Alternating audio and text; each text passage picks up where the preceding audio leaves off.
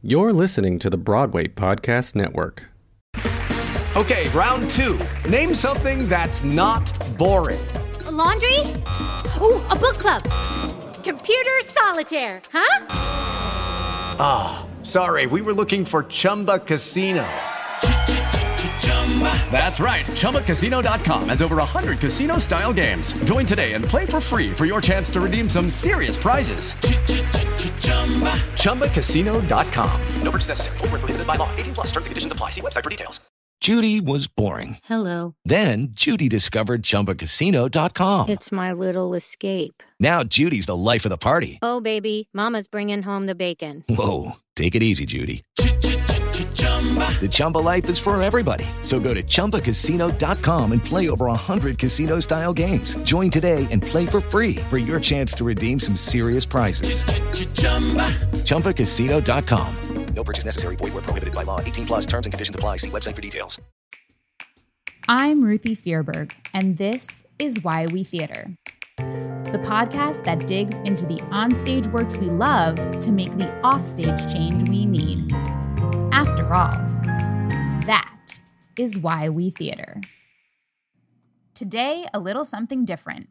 On March 23rd, 2021, I published what I call my magnum opus, an article titled, What It Will Take for New York Theater to Come Back as the Industry and Community It Professes to Be. This is the audio version of that article, as written, plus an audio-only epilogue of where we are now in summer 2021.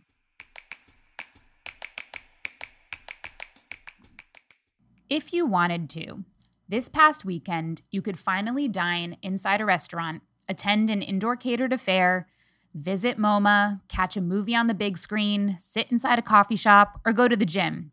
But you could not have enjoyed one of New York's most quintessential experiences, live theater. With President Biden's declaration that all American adults 18 and over will be eligible for the vaccine as of May 1st, we see the shore coming into view with indoor group activities and public gatherings in sight. As of March 15th, in-person catered events can resume at 50% capacity or 150 people. As of March 19th, indoor dining outside the city can resume at 75% and in the city at 35%. Television and film sets rebooted over the summer. The airline industry never even shut down. And yet, over a year into the COVID-19 pandemic, all of Broadway and nearly all of off-Broadway remains dark. The shutdown has devastated the industry. Aside from the party line, first to close, last to come back, professionals and the public have heard little about what's going on behind the scenes to actually bring theater back. Though daily news keeps Broadway and theater in the headlines, little has been said about what is actually going on. Artists have been waiting for more than a year to hear from leaders, but their waiting has been in vain, until now. Countless articles cite the decimation of jobs and an entire $878 billion national economic system and a $110 billion one in New York City. Headlines tout record-high unemployment rates and chronicle the overwhelming despair from the unmooring of a vibrant industry. While this is the brutal reality, the shutdown also offers the opportunity to rethink and rebuild. Damian Bazadonna, president and founder of Situation Interactive, a digital marketing firm for Broadway and live events, says, I've never seen a moment like this where people are willing to just take a beat and listen because they're not they know there's nothing they could do right in front of them right this very second. So that to me is just a gigantic moment. But that moment is fleeting. As murmurs of a fall reopening for select productions circulate, there remains much to accomplish. Foundations that can only be laid during this closure to ensure the safe and strong return of New York theater to better than it was before. This is the story of what has been done and what should be done before the lights turn back on. Part 1. In the Dark. When will Broadway come back? As someone who worked on the inside of Broadway for the last half-decade, this is a question I get all the time. But the more important question is how? Like the theaters themselves, arts professionals remain in the dark. Clint Ramos, Tony Award-winning costume designer and Tony-nominated scenic designer, says, I don't feel like I know what's going on in the industry. I don't know what the Broadway League's plan is. I don't know, I don't know what the LORT plan is. Because we're talking about Broadway, I don't know what the Off-Broadway League plan is. A producer and general manager who has worked on Broadway and asked to speak anonymously for fear of jeopardizing future hiring by those players says, a very small, tight-lipped group of maybe 50 to 100 of the most powerful and influential and governing industry players have a sense of what's being contemplated. But even after a year, none of that is making its way to the thousands and tens of thousands in the Broadway citizenry. Amid overwhelming frustration, the loudest and most prevalent gripe is the lack of transparency. If you want to create a situation where hyperbole and misinformation starts, tell thousands of actors that are out of work that they're out of work and the union's looking into it, and then don't do anything. Or if you are doing something, don't tell them. Says Broadway actor and writer Eric Ulloa. So what is going on? The Broadway League, the trade association made up of members who are theater owners and other unionized industry professionals, established multiple committees from the start. Back in April 2020, Broadway League president Charlotte St. Martin informed a deadline of 15 task forces. Quote, we have touring task forces, we've got government relations groups, we have 9 marketing task forces, including the research one and the advertising one and the creative one and the digital one and the developing partnerships one, end quote. The description is broad, but also incomplete. It doesn't add up to 15. Still, this marked a crucial moment in which a leader shared information 4 weeks into an unprecedented shutdown. Since then, St. Martin and her colleagues have not supplied further details on individual subjects, responsibilities, or actual tasks for these task forces. To date, none of these committees has published any progress report. In fact, there's been debate about how many committees even exist. Depending on whom you ask, and this reporter asked 24 people on and off the record, the guesstimates range from 17 to 47.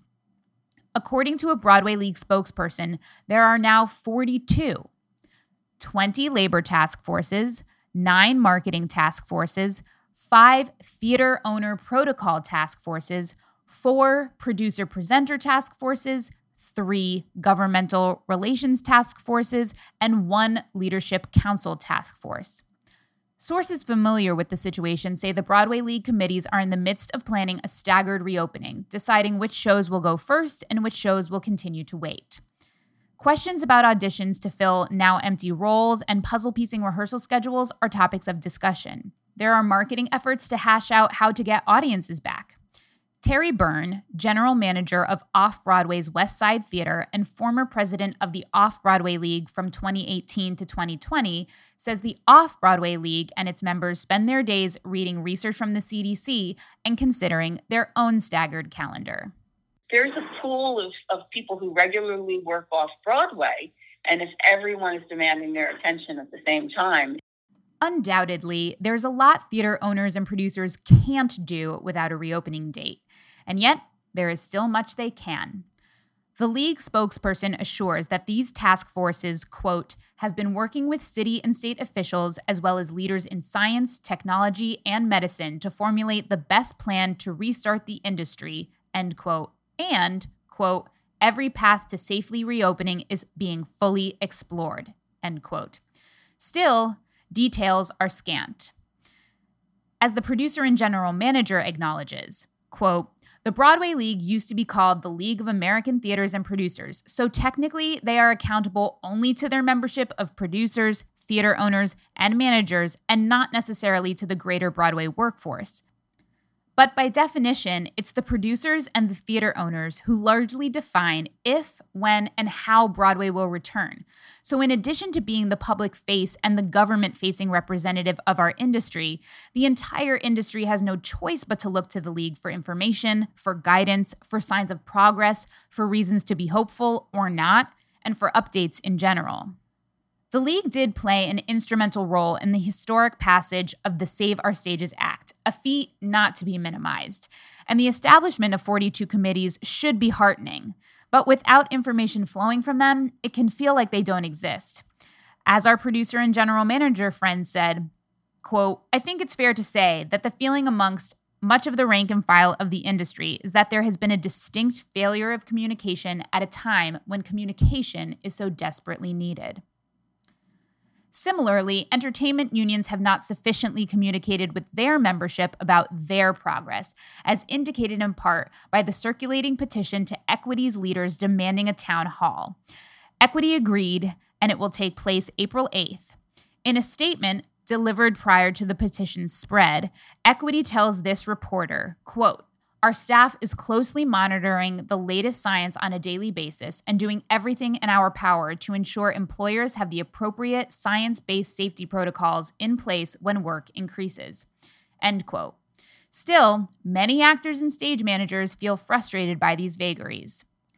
Eric Ulloa asks, why is there not a weekly, a bi-weekly, update that comes in, the mail, like actual physical hard mail, so people can actually hold it, look at it, read it, everything. Yeah. It tells you, here's what's going on. The union did publish elaborate 2020 safety guidelines in November. None of the actors I spoke to were aware of it.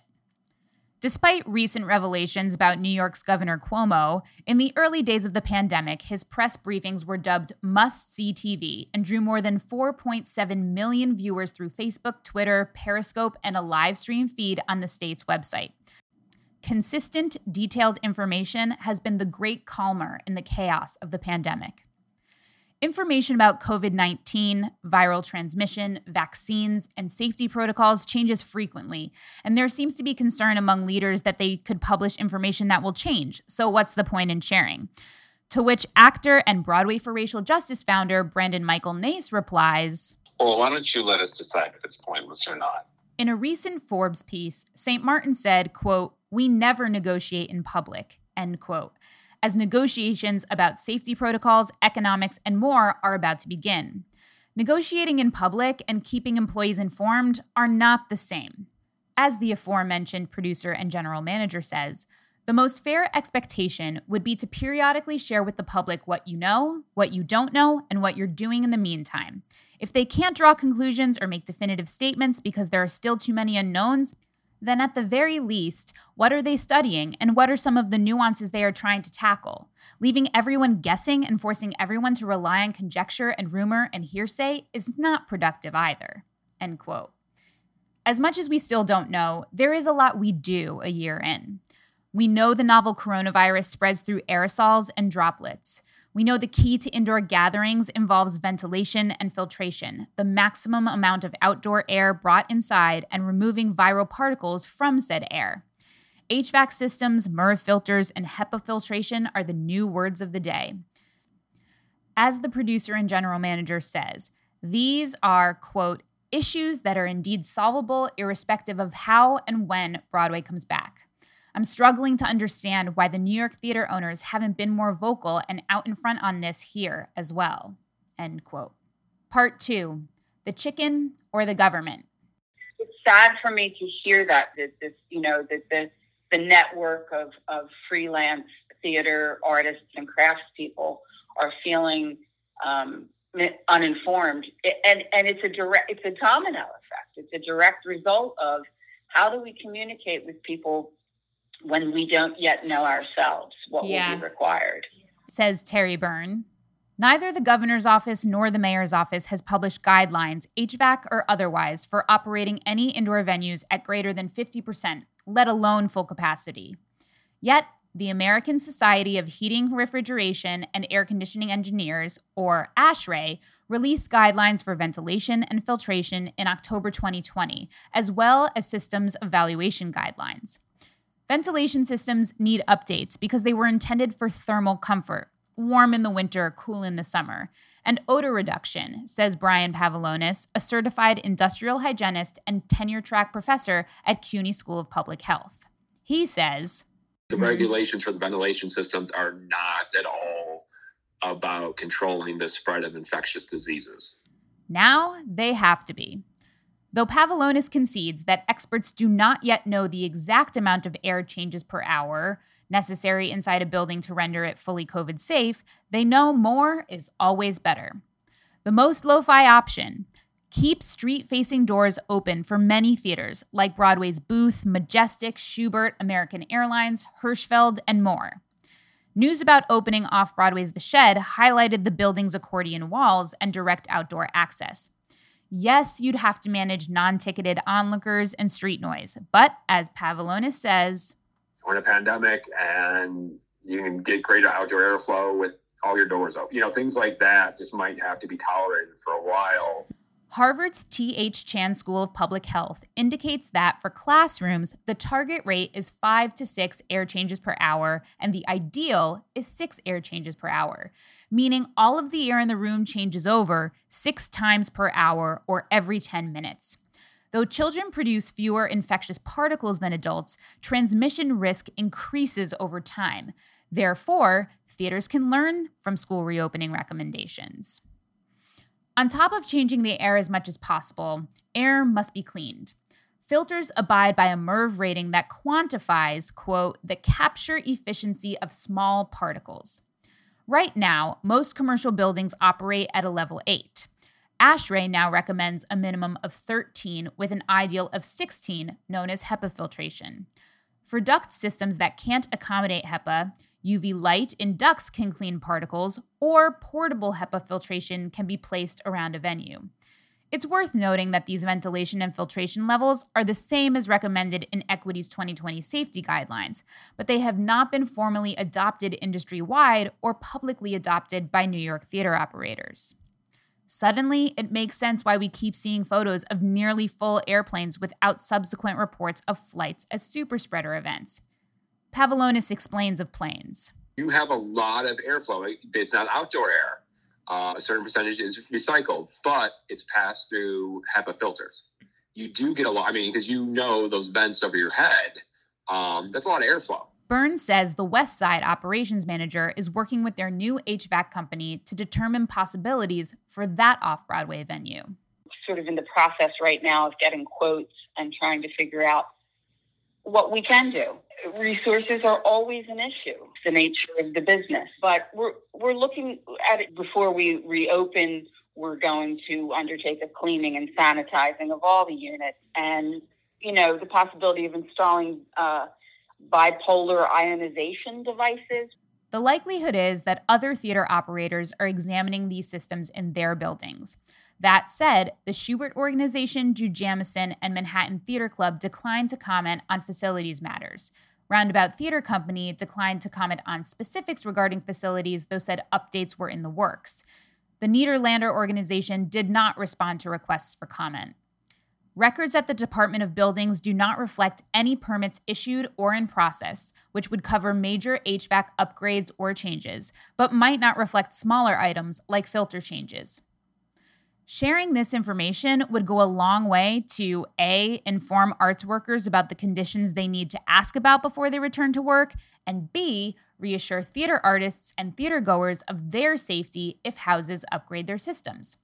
Perhaps theaters could post their ACH and filter level the way restaurants post their health grade. Professionals and audiences would have reason to feel assured by this news, if it is indeed happening, even though New York theaters have not been testing grounds.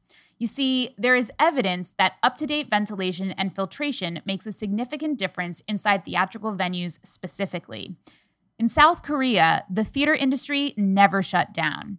As many in the industry know, the Korean production of The Phantom of the Opera opened in Seoul on March 14, 2020, and Cats later opened a Korean production on September 9, 2020. Both are the subjects of the upcoming documentary The Show Must Go On by theater director and now documentary maker Sammy Canold. As she notes, the commercial Korean theater industry, specifically musicals, is only about 20 years old, which means the venues that host them were built in the last 20 years, many in the last decade.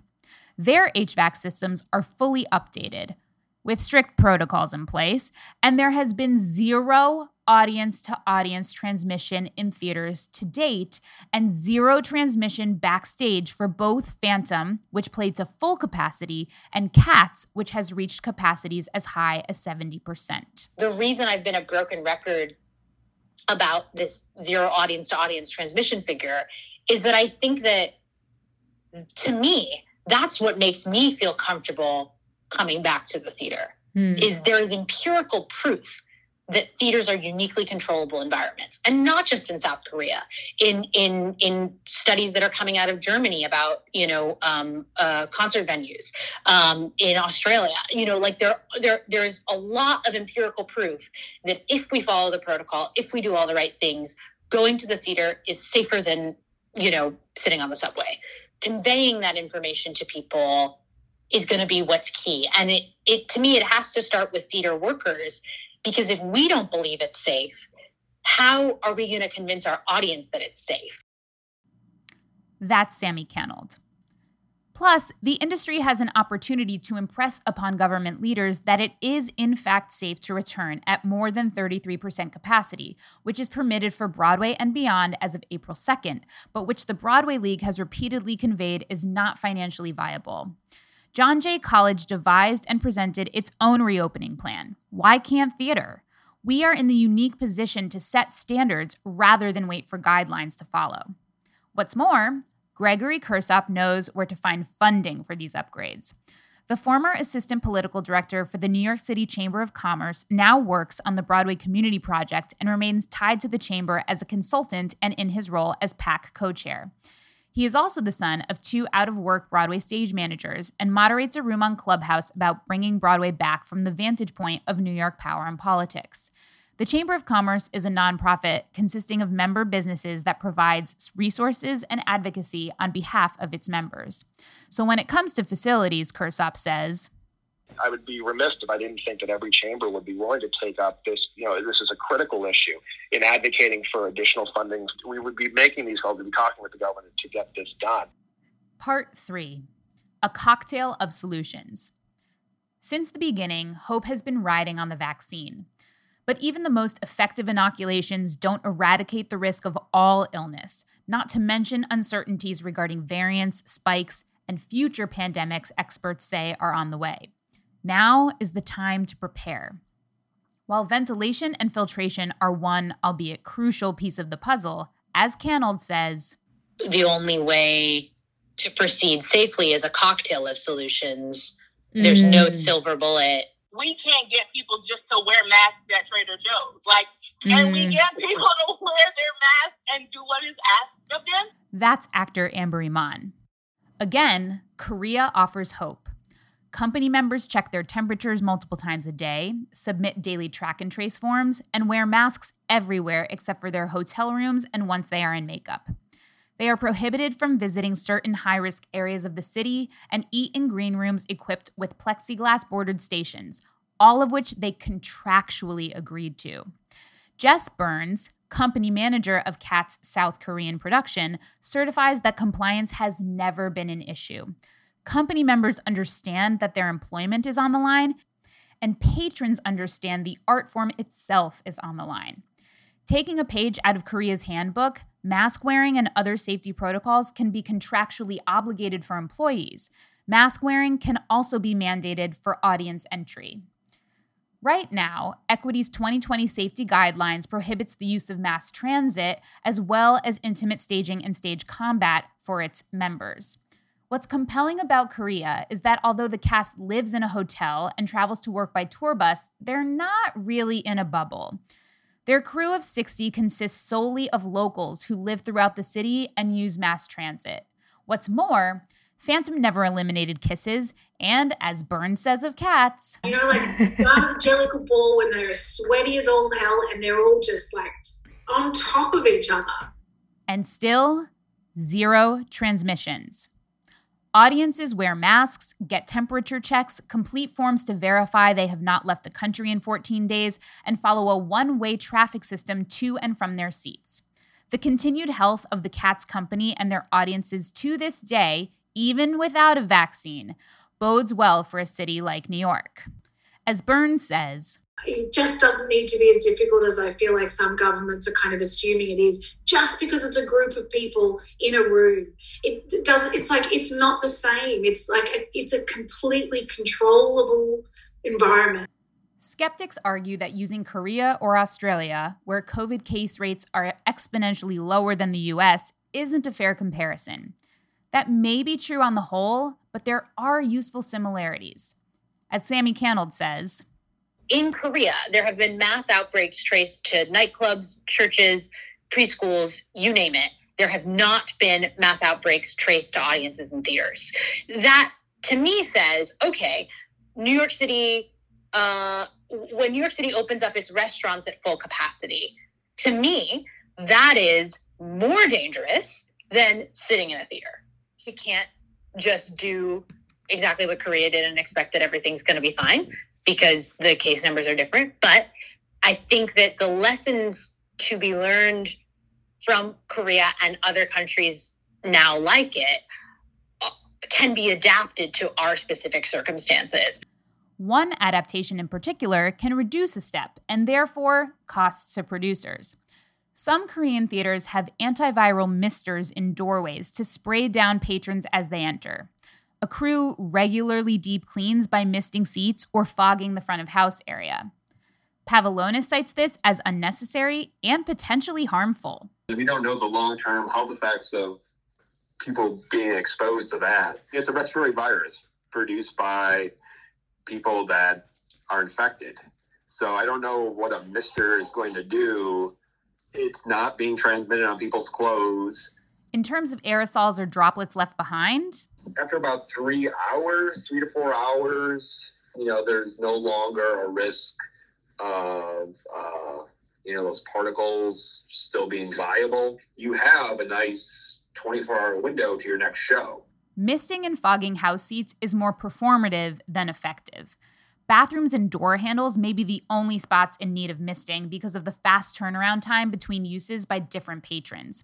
In that case, the Pittsburgh-based company Aeris could be a useful solution.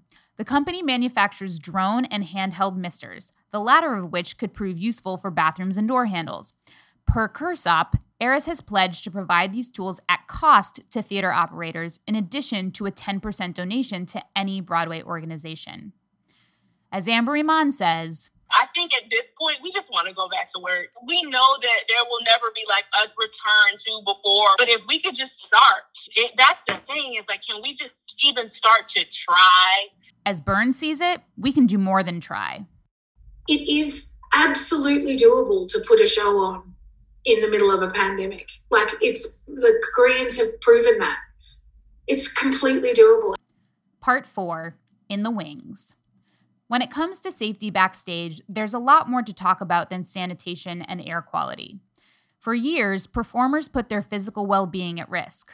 While there have been extreme cases of physical injury, Spider-Man Turn Off the Dark and The Little Mermaid come to mind, there are also everyday strains that chip away at the physical well-being of performers and crew. What's that Lane Switch quote? It's not the work, it's the stairs, says Eric Ulloa. Anyone who's visited backstage at a Broadway house notices the dressing rooms are up, sometimes 10 flights up. Rubber and duct tape encase the steps to prevent slips and provide padding to go easier on the joints. There are low-hanging ceilings wrapped in foam in case you miss the clearing distance. Those theaters backstage are have huge mold and stuff. Wouldn't this be the proper time, to take care of that? So we're not just, accepting that, actors will get sick. While most Broadway theaters are wheelchair accessible for patrons, though still not all, most backstages are not. The same is true for many off-Broadway houses. When Tony Award winner Ali Stroker made her Broadway debut in Deaf West's Spring Awakening, the Brooks Atkinson Theater addressed the issue. But must theater owners wait for Stroker or another actor in a wheelchair to star in a show for its host venue to become accessible? These are big renovations that theaters don't have the time to consider when mounting 8 shows a week, nor do they have the time to shut down a venue for the months it takes to complete such overhauls. And yet, we are now in that shutdown. According to American Theater Magazine, regional theaters in Chicago, Birmingham, Alabama, Lawrenceville, Georgia, San Diego, and more have pushed ahead with facility expansion and improvement. On Broadway, the Department of Buildings shows no permits in process or issued. We have the time now, and we can get the money. Gregory Kursop again. We can take it up as a mantle 100%, but I think there's also necessity for influential sects of the industry, like the unions or like others, to also take it up as a mantle. I mean, realistically, like for the example of, the padding on the stairs, that's totally something that the union should be advocating for. And whether it's looking for government funding and partnering with the chamber to then advocate for this at a federal or local or state, whatever level, or whether it's just saying, look, theater owner, this isn't cutting it anymore. We need an upgrade. There's different kind of routes. When you talk about upgrades on Broadway and off, there's also one area where every single person wants to see change: the bathrooms. We kind of just like white knuckle through it. I think it's a culture of scarcity. That's Clint Ramos, who also wants to think expansively in new areas. Are we also prepared to have nursing rooms for mothers? Is every backstage actually equipped with that? Do we have a room that's not the lobby or a space, even a designated space for affinity spaces? Some of this comes down to real estate. Unlike theaters around the country, in New York City, you can't invent space where there is none.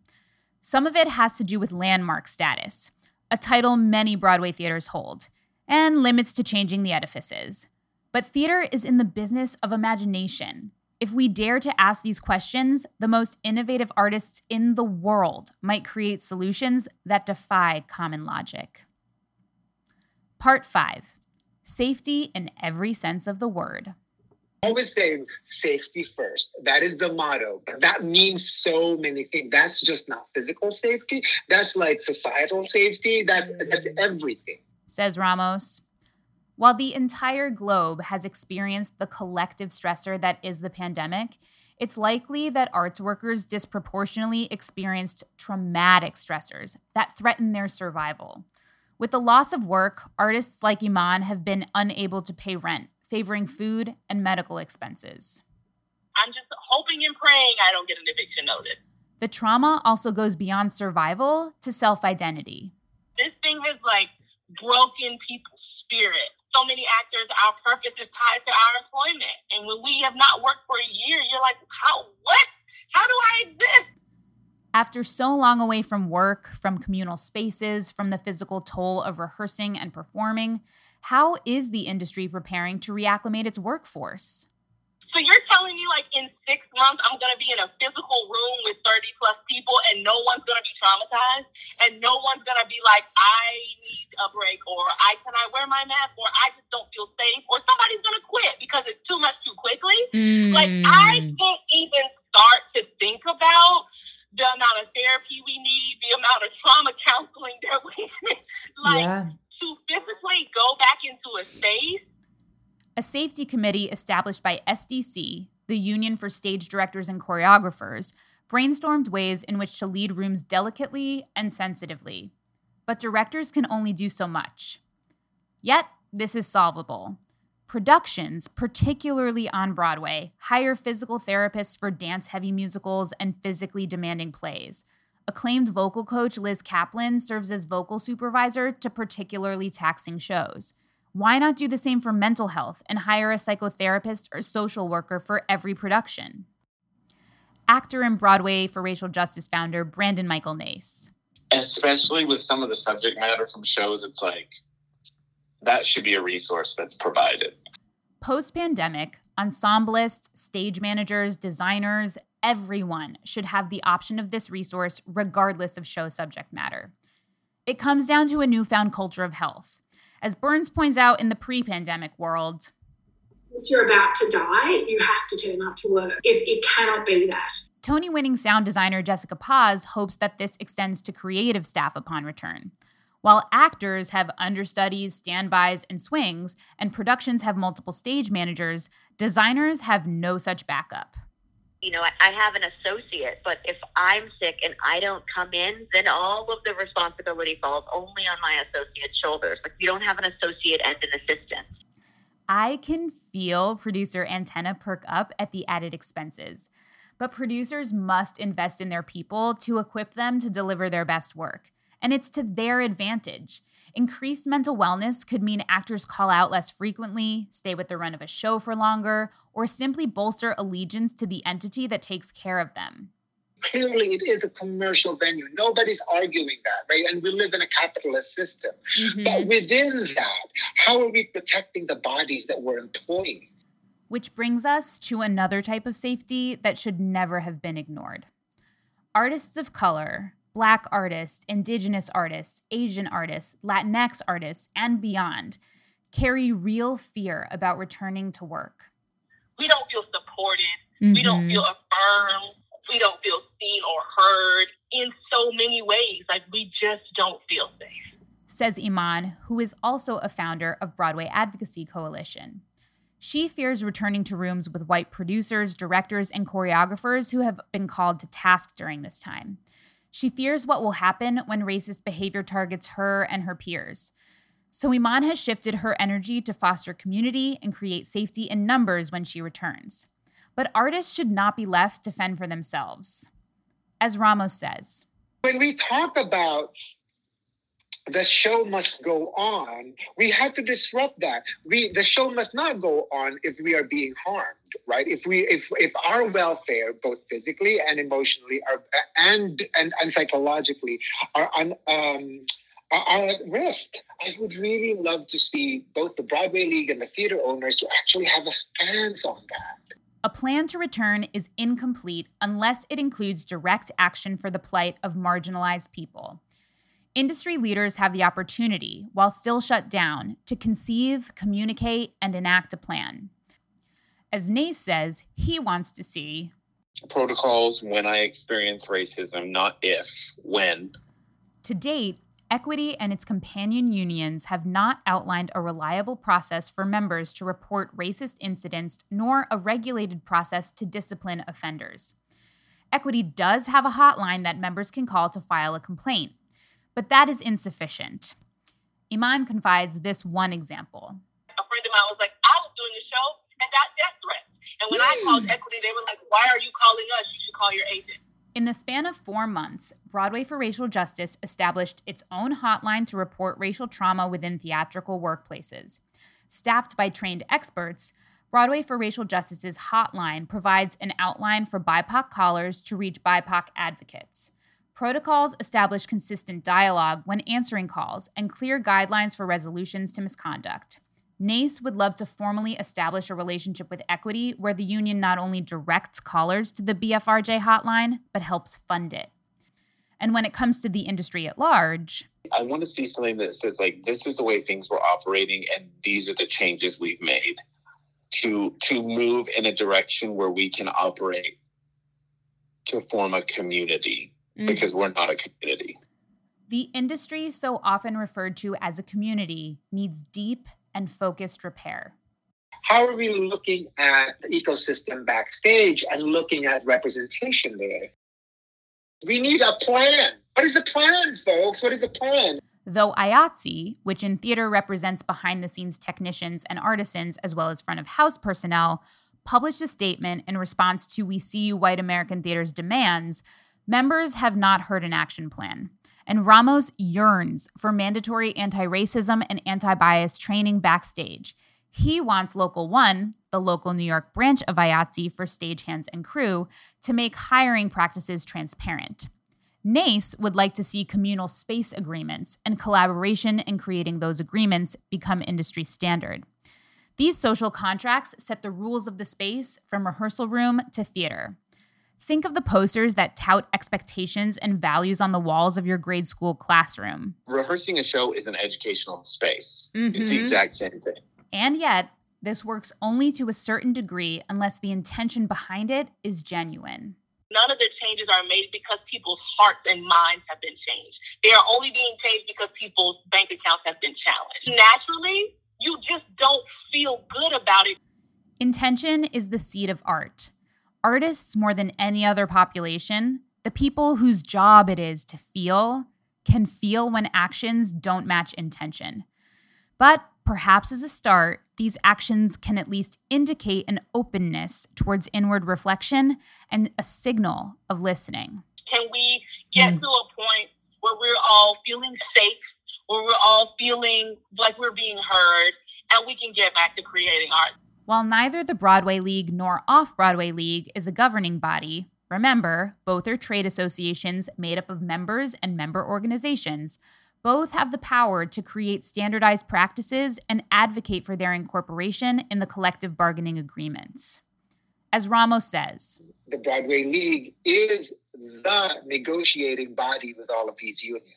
If we really believe that this is important, right, surely this can be part of those negotiations. The future of New York theater depends on this. If leaders do not provide safety to its employees in every sense of the word, artists simply will not return to work. All of this comes from not any sort of anything that, any desire to burn the house down. When you love something or somebody so much, you want them to be the best that they could possibly be. So I ask the people in power, what is preventing us from being our best selves? Part 6, our best selves. What do we want theater to look like, specifically Broadway and off-Broadway? From Situation President Damien Bazadana's view, this is a moment to reset our relationship, is rekindling our relationship with the local community, which I think we've destroyed. For better and worse, Broadway has become a tourist's market. From 1999 to 2019, attendance by domestic tourists doubled.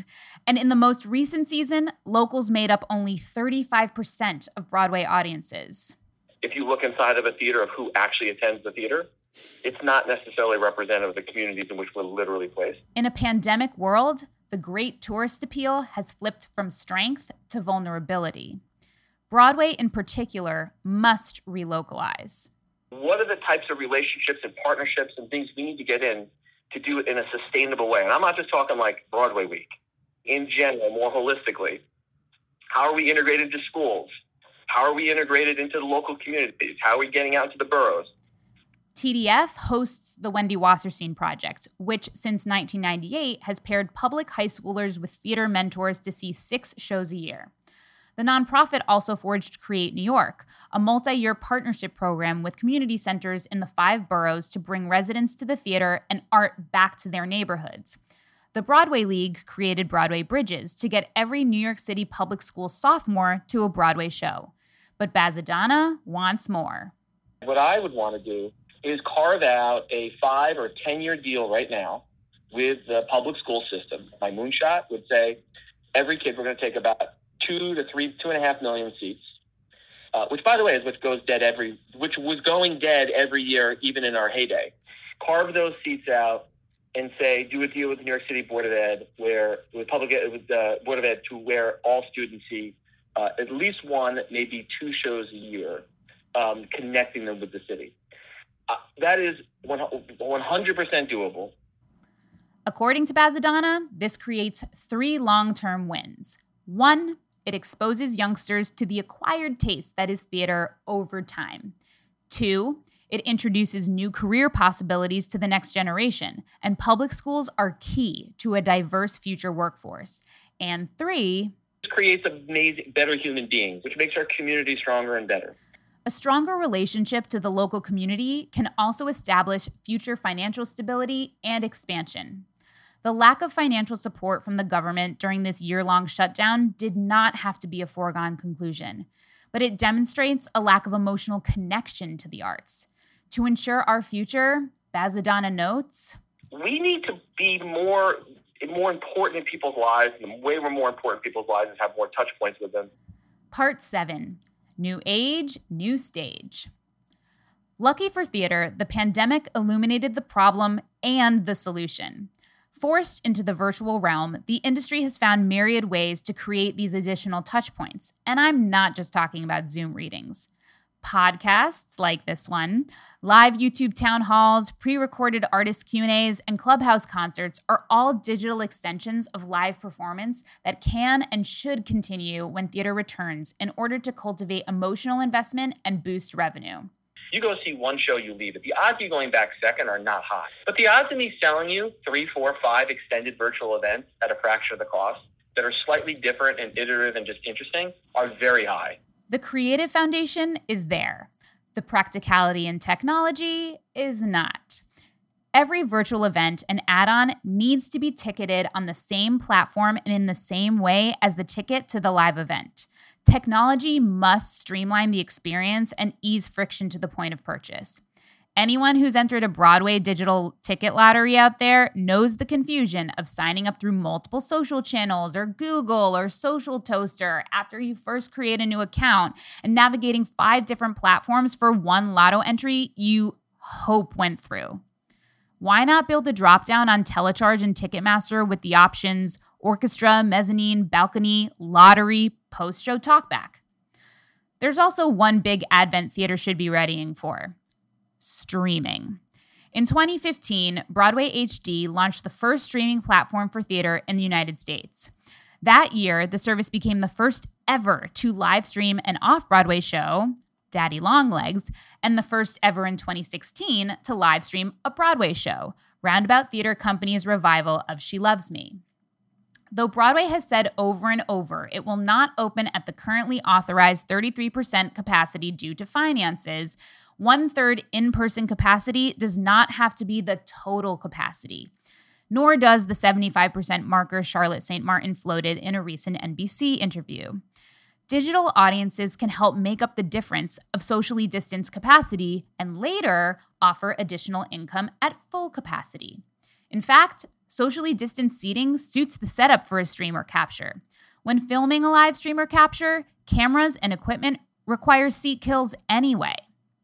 Bonnie Cumley, co-founder of Broadway HD with her husband Stuart Lane, says, I would love to see that live streaming be part of the business going forward, and we've been saying that, Stu and I, since we did it with She Loves Me 5 years ago, that it's additive to the business going forward. In addition to making up for lost revenue, streaming, whether live or captured, addresses the persistent accessibility problem in theater, especially Broadway. When Broadway shut down March 12th, the average single ticket price to a show was $104.58. Take it from this former habitual rusher, when you lower the ticket price, people get in line. Say you sell live stream tickets for $30.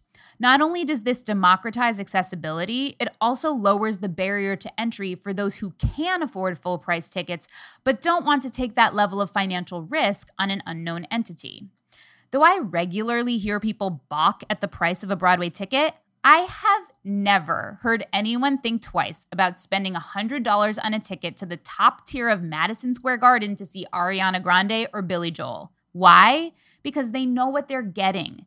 In the music industry, albums don't make the money, tours do. But albums are the best marketing for those tours. As Stuart Lane says, if I could stream the opening night of a Broadway show, I can't think of a faster, better way to have the entire nation, the entire globe, be aware of your show on Broadway by streaming it live on a website like Broadway HD. I mean, that's the biggest commercial you could get. Cumley adds, when we do any sort of surveys, any sort of exit polls for the, in cinemas that we did, these people are saying, I will absolutely go buy a ticket after this. Up till now, most shows have to wait for the idea to seep through to the rest of the nation. I mean, usually when you get to the Tony Awards, most of the people who are watching haven't seen these Broadway shows yet. This way it would resonate a lot more for them. It's like watching a movie. You see the movies before the Academy Awards, not necessarily after. This could be a boon for off-Broadway as well, as regional houses have seen. Ulloa, whose musical Passing Through debuted March 15th on Goodspeed's new streaming service Goodspeed On Demand, notes, most theaters would be ignorant to get rid of that and not realize that they have a huge opportunity for, larger audiences. Mm-hmm. It builds quite a base. The lower ticket price undoubtedly creates accessibility locally and abroad, though the added benefit of expanding geographical reach is a compelling one. As Cumley says, If you look at the universe of who is streaming, it's everyone. Mm-hmm. There's more people with cell phones streaming their entertainment than there are people with indoor plumbing around the world. Even when the world opens up, as designer Paz says, it would open up the possibility for people who could not otherwise afford to fly to New York and pay for tickets to see the show. All of the expenses that come along with that, hotel, eating out. A lot of people in this country can't afford to do that. It also keeps the proverbial doors open for theater lovers unable to get to a theater or sit in an auditorium due to physical differences. The ability to live stream from a theater is not new. The widespread practice, completely. Some say the unions will never agree, but they already have. Cumley and Lane got all 17 unions, including the additional for film, on board in the past, and now uses those agreements as templates. Everybody that, created the show is compensated in the way that their unions, that everybody has agreed to in advance. Ramos says, I actually think it's a no-brainer. If the contracts are negotiated right, then everyone wins. Paz adds, why would anybody be against making more money? Now is the crucial time to set up the infrastructure for such a venture. For long-running shows that could stream regularly, say once a month, or for subscription houses that regularly rotate the shows on their stages, it could be worthwhile to bring in cameras and create a static setup. Regional theaters, like Center Theater Group in Los Angeles, have bought equipment to outfit their stages with cameras and add a TV studio. Venues at New World Stages and 767, both run by Shubert Organization, have been outfitted for virtual productions, and Burns says her West Side Theater is absolutely open to the possibility. Live streaming in particular offers a few added benefits. The music rights are covered, for a capture that's an extra cost, and there's no post-production editing. A capture that audiences can stream on demand offers different benefits.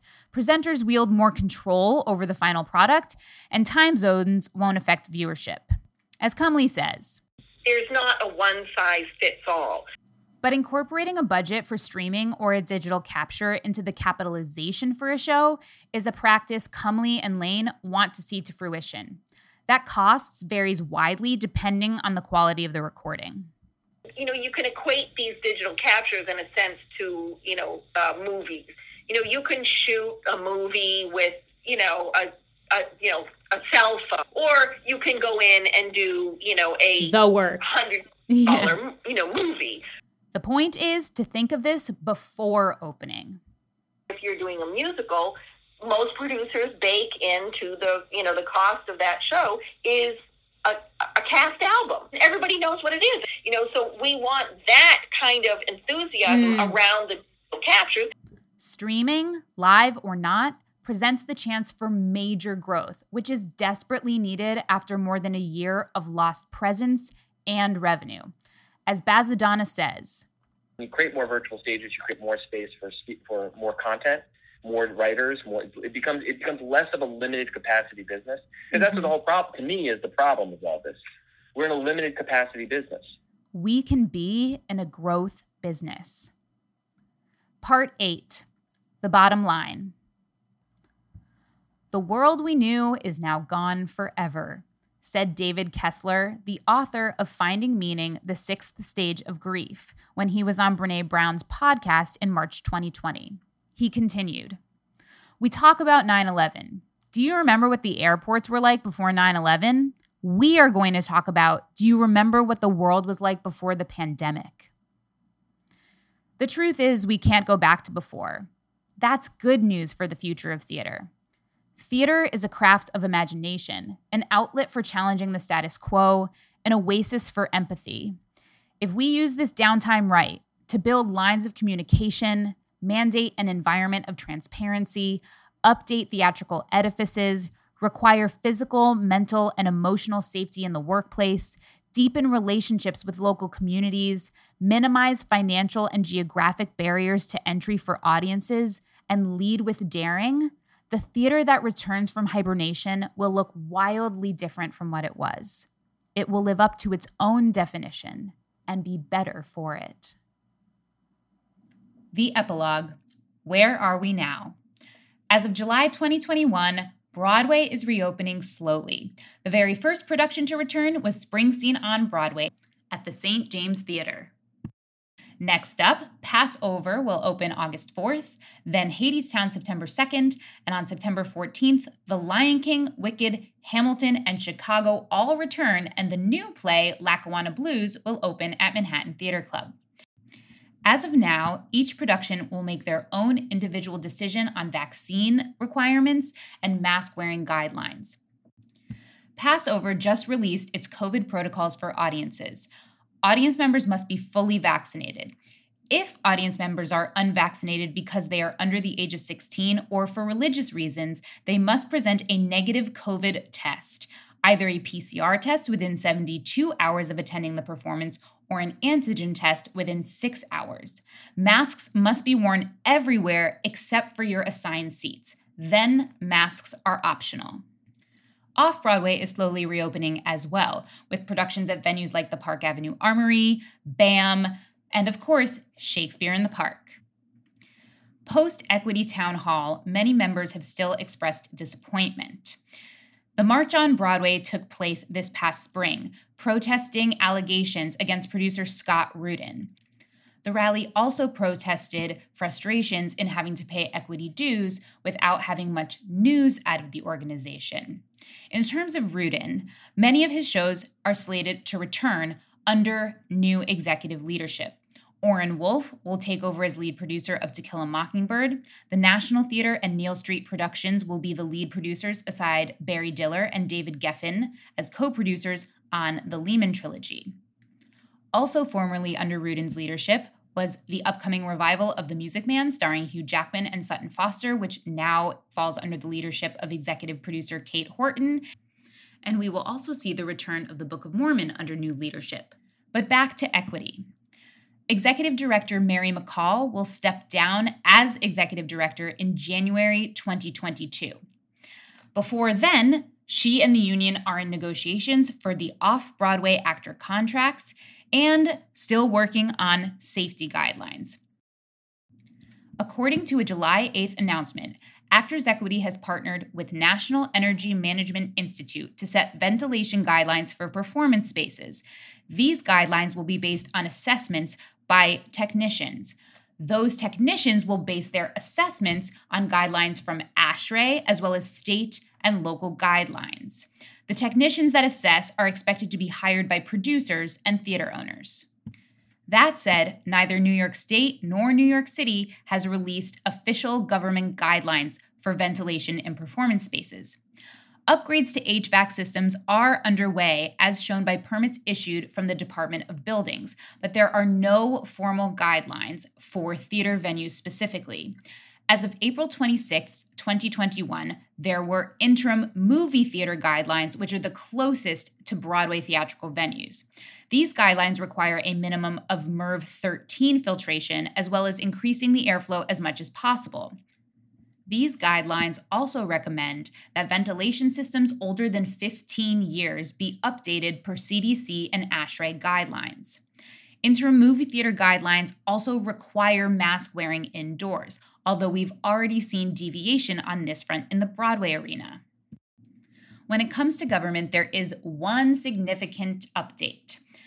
Shuttered venue operators grants have begun distribution, and Broadway productions like Hamilton, West Side Story, Hangman, Waitress, To Kill a Mockingbird, Tina the Tina Turner Musical, Chicago, Jagged Little Pill, Harry Potter and the Cursed Child, Ain't Too Proud, The Life and Times of the Temptations, Moulin Rouge the Musical, Come From Away, and the Mean Girls Tour have all received funding.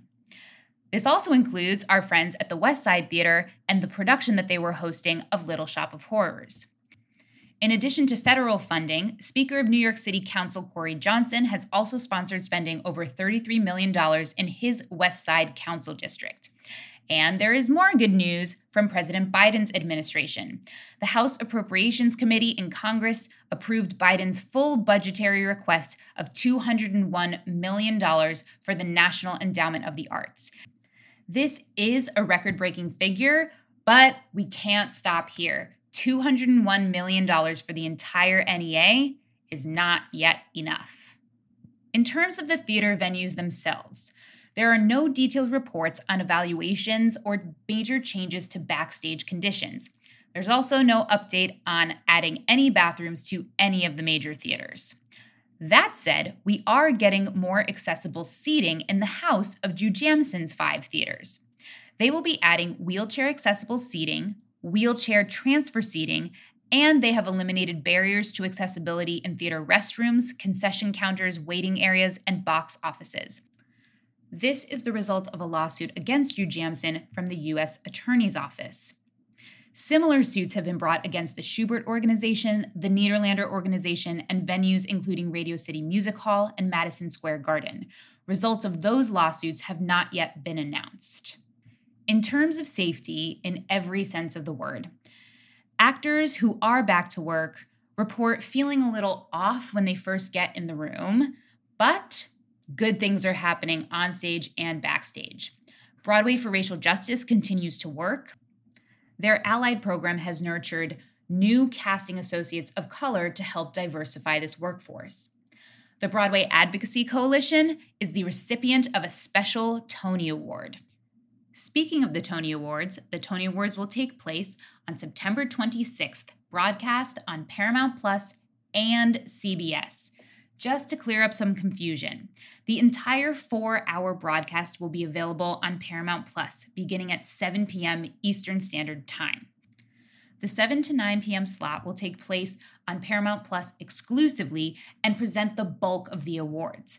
Then, beginning at 9 p.m. Eastern Standard Time, we will see the typical flash and splash of Broadway performances on CBS and on Paramount Plus, as well as the 3 biggest awards of the night: Best Musical, Best Play, and Best Revival of a Play.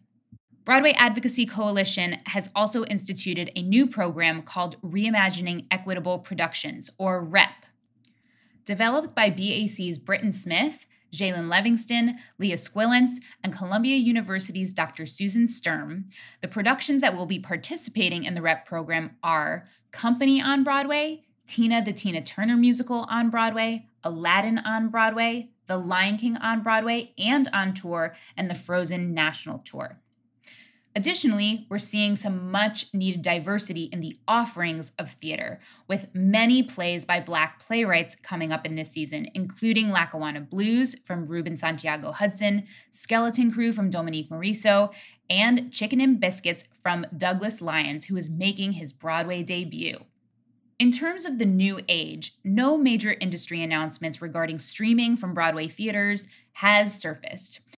Attention has grown for captures as both Hamilton and American Utopia have been nominated for Primetime Emmy Awards for their captured productions. In the technology realm, NFTs are coming to Broadway. A collaboration through Seaview and Marathon Digital partnering with Nifty's will sell NFTs related to theater. There hasn't been a lot of public announcements about relocalizing Broadway. We'll have to wait and see if that is on the horizon. But we are definitely going more global. Milano Music Awards and Broadway International Group has announced that there will be an international festival of musical theater in Milan, Italy in summer 2022. It is called the Festival Internazionale del Musical. Speaking of across the pond, the West End has been shutting down numerous productions lately amid the new surge in the Delta variant. The Delta variant is present here in the United States as well as other variants, and the virus is still very much alive, evolving, and a threat. So please, continue to practice safety and stay up to date on the newest guidelines from the CDC. But if my research has shown anything, it's that the key to fighting this are masks and ventilation. The theater can absolutely be a place of safety and joy, and I look forward to greeting you there.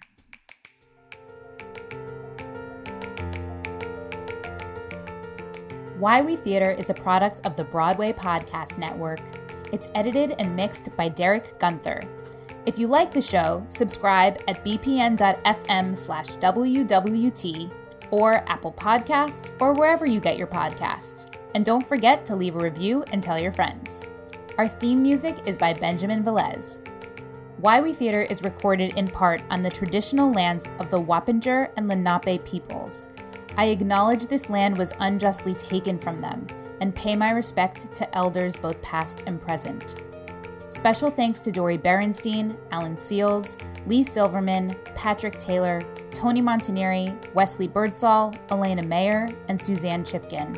For more resources for change, info about our guests, and more, visit us at whywetheater.com.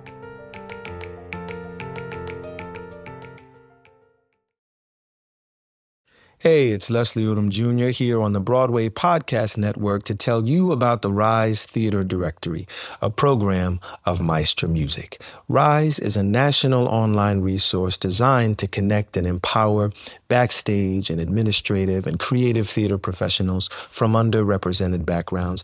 If you work or aspire to work in the theater community, this can help you find your next project. And if you hire theater professionals, search the Rise Theater Directory to find your next team. Create your profile now and get more information by visiting risetheater.org. That's theater with an RISETHEATRE.org, because only together we rise. It's time for today's Lucky Land horoscope with Victoria Cash. Life's gotten mundane, so shake up the daily routine and be adventurous with a trip to Lucky Land. You know what they say, your chance to win starts with a spin. So go to LuckyLandSlots.com to play over 100 social casino-style games for free for your chance to redeem some serious prizes. Get lucky today at LuckyLandSlots.com. Available to players in the U.S., excluding Washington and Michigan. No purchase necessary. VGW Group. Void where prohibited by law. 18+. Terms and conditions apply.